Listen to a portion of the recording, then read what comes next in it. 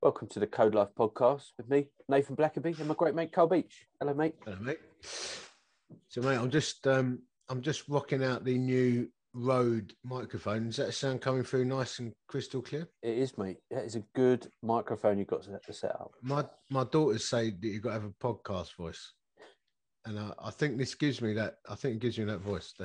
Do you find though your voice changes when you bring the podcast mic in? You suddenly go a bit slower. But let's see what happens. Hold on. So I'll just talk to you normally like this. Yeah. Then I'll start talking. There you go. Something happens. Something that comes over us. That's a bit close, isn't it? Anyway, we did a podcast last week. We looked briefly at General Patton and this amazing leader, and we said we'd do some biographical stuff, which we will do. But in the meantime, I've got hold of this book by Porter B. Williamson. Americans have such good names, don't they? Porter B. Williamson. Is he the second? Third? He's a nothing. It's a zero. General Patton's Principles for Life and Leadership. And this book has been authorized by General Patton. Wow. I know my dad would be so proud of this book. George S. Patton, the son. I think he did a superb job. Ruth Ellen Patton Totten, his daughter. He's got a whole bunch of quotes on the back. Things like leadership. Always do everything you ask of the men you command. Talk with the troops. Any man who thinks he's indispensable ain't. A commander will command. Say what you mean and mean what you say. An active mind can't exist in an inactive body. To gain strength, go beyond exhaustion. Never fear failure. No good decision was ever made in a swivel chair. Oh, yeah, I like that one. I'm in a swivel chair right now. How about this? Never fight a battle when nothing can be gained by winning. Wow. Revenge belongs to God. Never let death catch you in bed. Wow. So there's a whole bunch of sections in this book, and it's a really easy read. And I thought, being as we're men who follow Jesus Christ, who believe that this life ain't necessarily everything. Yeah. He's got a whole chapter on life and death. Okay. So I thought there was scope there to read a bit from the book and see how we go over the next. Yeah, let's do it. Let's do it. In the life and death section, first chapter, revenge belongs to God. There is never an hour in our lives with General Patton that we were not building hatred for the enemy, but we never trained for revenge. General Patton respected the enemy and admired some of their generals. He never discussed destroying the enemy for the sake of revenge.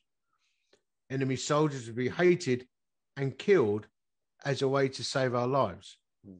We were lectured on the importance of killing the enemy to bring about the end of the war.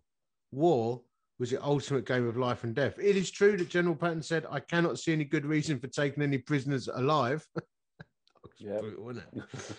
Such words were used to build up hatred for the enemy. Prisoners taken by General Patton's troops were treated better than most prisoners because General Patton's men had better than average treatment at all times.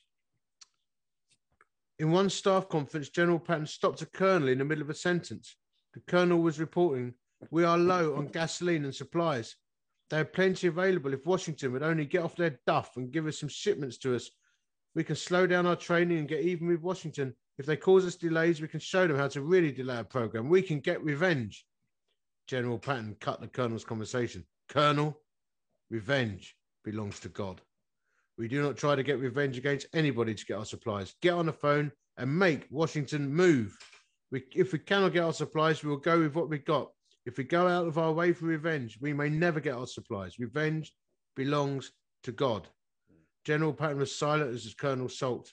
General Patton smiled and said, I am not at all sure that God could be of any help in Washington, but he could do more to straighten them out than we could. Those words, revenge belongs to God, were etched in my mind. It would be several years before I discovered the words were from the Bible.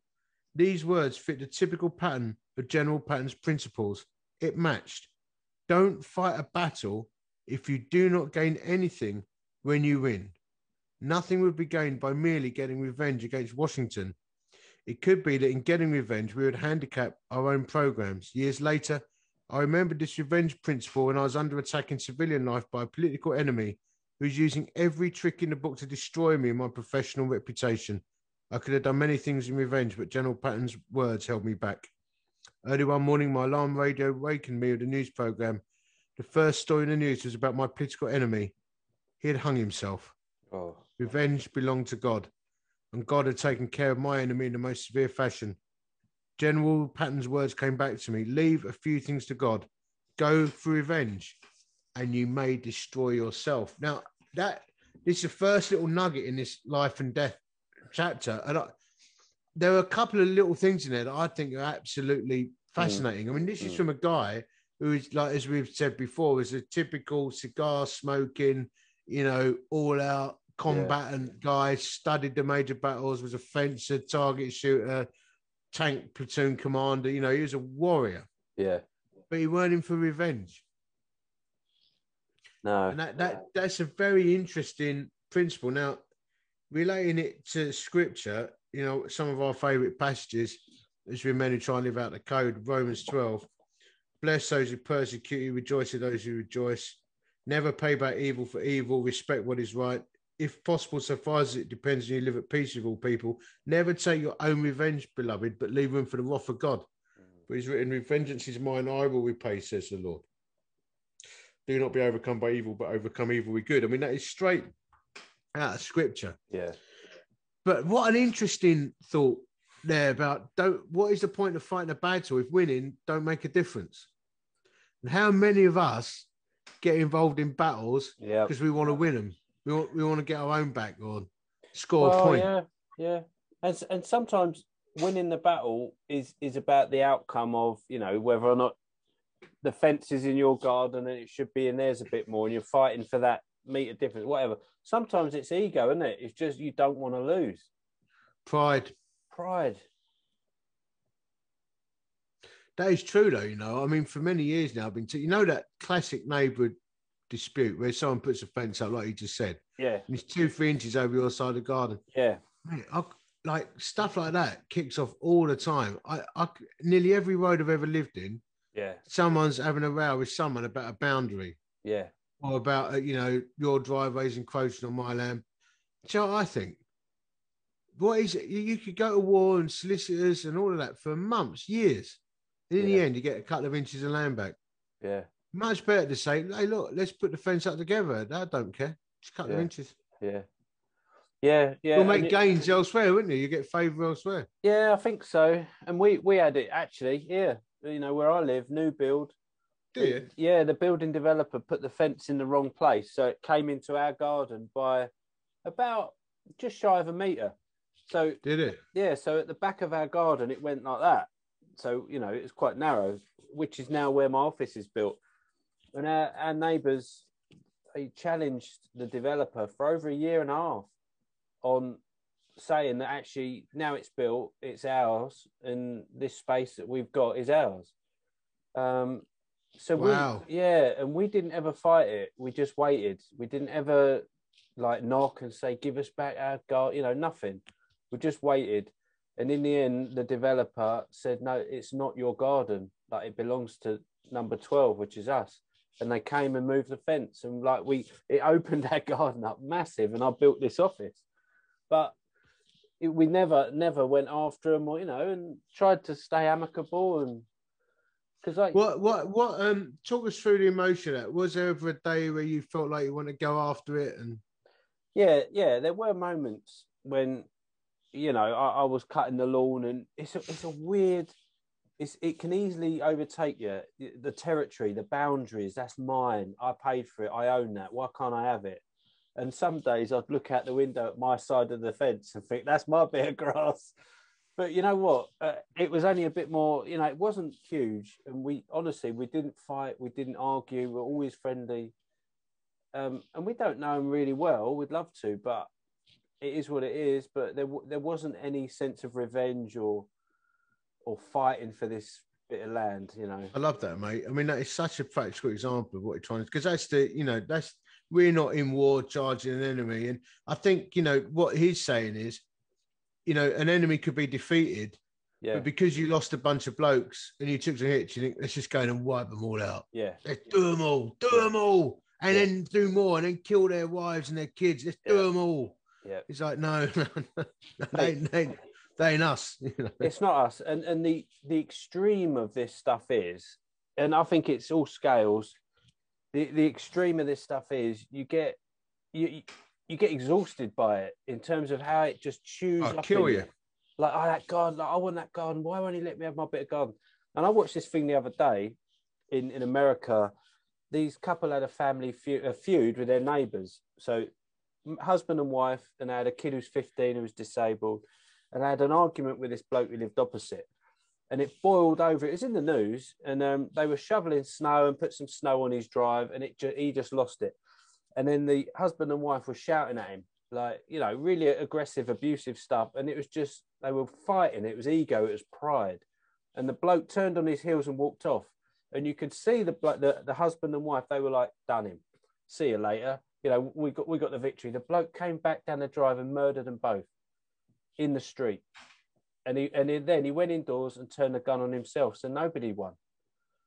Mate, it was awful to watch. It was all CCTV, but that's where people go. That's where people take it. It is. And mate, on a micro level, you see it in workplaces. Yeah. You know, someone outmaneuvers you or annoys you, and you think, well, I'm going to go and go and go and go at that. You didn't get the desk you wanted, the position, the office you wanted, the bonus, or, you know, and you just go after it and go after it.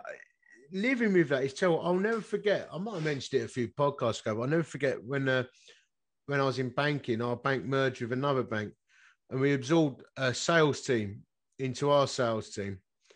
And I think my sales manager or director cheesed off one of his young salesmen, and he took me aside and he goes, I'm going to make Neil think I'm his best mate. And I'm gonna get him right on board, and I'm gonna do him. Wow. And I remember I said to him, well, that's fascinating, because how now do I ever trust you? Yeah. And I remember thinking, now I've got to watch my back with this guy. Yeah. He's obviously a psychopath. He's a sociopath. Yeah. But not only that, he's now living consumed. Yeah, oh yeah. We're taking this guy down. To what end? Yeah. Personal say, so it'll make no difference to his career, except make him look like an idiot probably, or just be known as someone not to be friends with. Yeah. It will consume him, that, and probably did. And I mean, I left and went and planted a church a couple of years later. I never saw the outcome. Wow. But, you know, my goodness me. Mate, this stuff, it does corrode. And interestingly, in the book there, something troubled me. That the guy recounting it, he said, God got my vengeance when his enemy hung himself. Mate, surely that's not that ain't right. That ain't right, is it? That ain't right. You want everyone to have a fullness of life, and you want everyone to come through.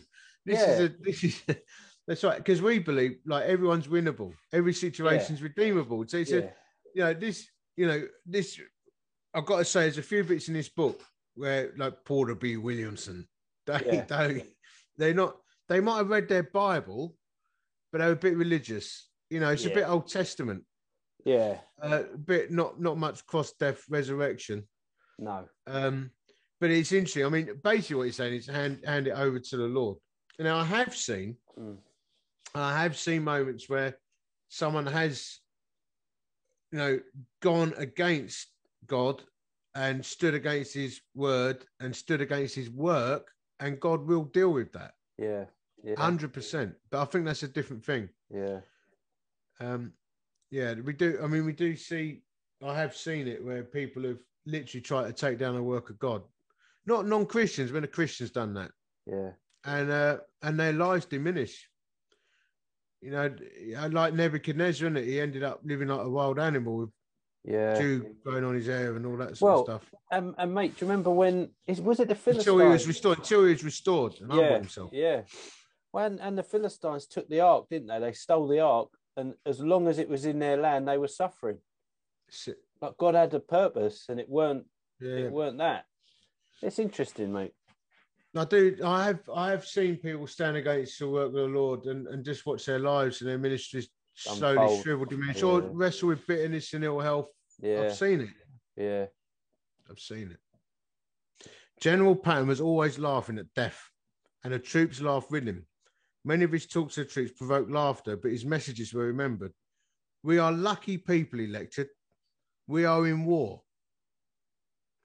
We have the chance to fight and die for something. A lot of people never get that chance. Think of all the poor people you know that have lived and died for nothing. Total lives spent doing nothing but eating, sleeping, and going to work until the retirement watch is received. Nothing to live or die for. We are lucky that we are fighting a war that will change the history of the world. If we live, we can put our grandchildren on our knees and tell them how we won the war. If we die, our friends will tell how we died to make life better for them. If you are going to die, you might as well die a hero. If you kill enough people before you die, they might name a street after you. The troops laughed. He never gave the usual commander's pre-combat talk, such as, if we keep alert, we will come out of all this alive. Do not take any chances. We have lived through combat before, and we will get through it again. Now, just on this opening there, that's a fascinating whole thing, isn't it? About what are our lives actually all about? Yeah. Have we got any purpose at all? And he's like, obviously, he's this type A personality where he's in a thrill ride as well, and he feels he's got purpose. Yeah. But how many of us are living our lives like we are, just getting up, eating, sleeping, saving up a pension pot, and then dying? Yeah. Mate, I think this is really crucial, and I think a lot of blokes might not have got to a place where they're willing to admit this, but I'm husband, been married for 20 years, 3 kids. You could say a successful career. I love what I do, passionate about it, trained for it. Been a Christian for a few decades, but I've always felt that those things in and of themselves are not enough. And I'm not saying that I'm on this endless, relentless search, but I think it's crucial that we identify what we are really living for, what our fight is, where we want to spend ourselves. And for me, that's been a process of trying to not hide behind things, and what I'm saying is, I think we can. Well, you could say, well, I'm a provider, I work hard, I'm a good dad. That's good, that's noble, honourable things. But I think there's more, to be totally honest. What brings you fully alive? I think that is the nub of it for me, And the last bit of lockdown, in fact, the 3rd lockdown or 4th, whatever it was. Yeah. That was one where I started to go down a hole for a couple of weeks. Yeah. It's like my life has been a roller coaster ride of charging around the place, all over, preaching the gospel, getting things done, getting deals over the line. Suddenly I can't do it, and I'm forced to think about what actually brings me alive. Yeah. And does my faith in itself bring me alive? Yeah. Have I learned to be content in all circumstances? Am I chasing this dream of, like we've often had this thing, I wonder what it'd be like just, to be, fully alive with a band of brothers, with this amazing cause. And I'm like, shit, we've got that, haven't we? Yeah. Yeah. Mate, this is interesting. And my nephew, Josh, he's in the army. And I was talking to him the other day, and he said, he was talking about his friends, and he went, yeah, Uncle Nate, he's like, my mates at school don't really see anymore.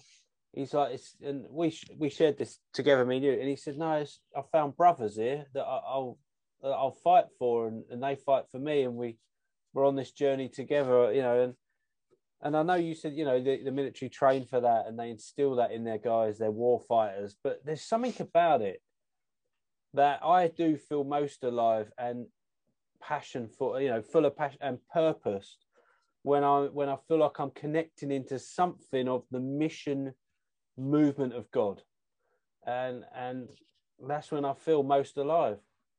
And I think this is a good place to bring this into land this week, because I said to you, this stuff we're doing with Edge and the code, to see, I think a movement is a movement, and other people call it a movement, but actually to see a whole army of people rise up who are passionate, focused, soul winners, not distracted, call each other out, live for the big cause Yeah. of bringing the kingdom alive on earth, seeing transformation, going to the toughest, hardest places, Yeah. Rules of life, living in community and connectivity to each other, and accountable, Yeah. and taking risks, charging an enemy, taking ground, living fully for God's purposes. That should bring us alive. Yeah. But the reason it's not is that the church is more consumed with, I didn't like the volume of that worship today, and that word didn't help me. Yeah. I didn't get much out of that. It has killed us. Yeah. That consumerist mentality. Yeah. It's killed Mate, us. I agree. And I think as well, to add to that, and some guys might not like this one, but I think some of the reasons why blokes feel that passionless existence is because they've lost a standard of holiness. And let me explain. Yeah, I think we compromise. I think we can skip corners. We round the edges. It's narrow path stuff. We've just done a survey. We're not going to release Matthew details 7. now. Yeah. But we're going to do some podcasts on this, and it's about sexual purity, and very, very interesting. And I think for loads and loads of guys, Devastating results, isn't it? Devastating.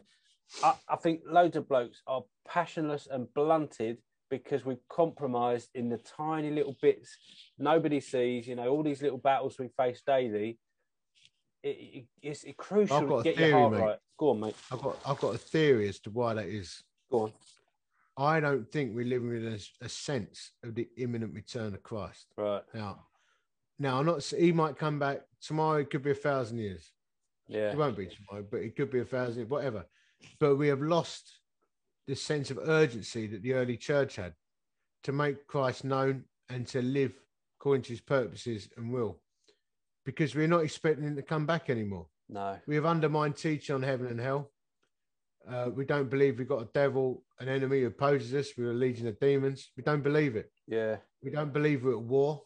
Yeah. There's a growing trend towards universalism. I don't matter. We're all saved. Our God's gracious.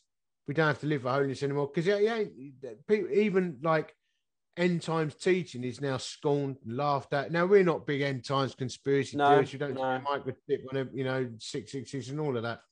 But we do believe it is coming back. And it'll be like a thief in the night. Yeah. And there is a war on. And I think that has been chipped and chipped and chipped and chipped away at. And the end result is we're lame. Yeah. What are we? We're not urgent. Mate, yeah, that's good that. I listened to a load of World War II, they're YouTube videos, but they're testimonies, so just listen to them. And it's really interesting. The moment that these soldiers first see combat, and they first go, wow, this is actually happening, and I'm on the front line.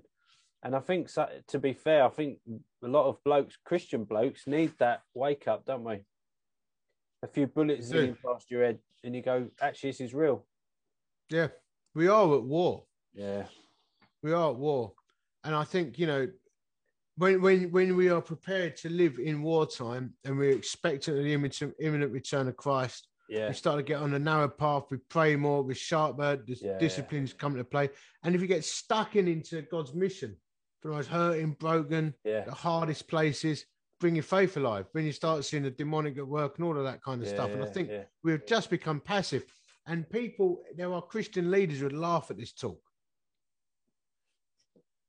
Fact. Mm. But, keeping the gospel front and center and an expectation, the imminent return of Christ keeps you battle sharp. That's what I think. Spot on, mate. Thanks for listening. We'll come back to more next time.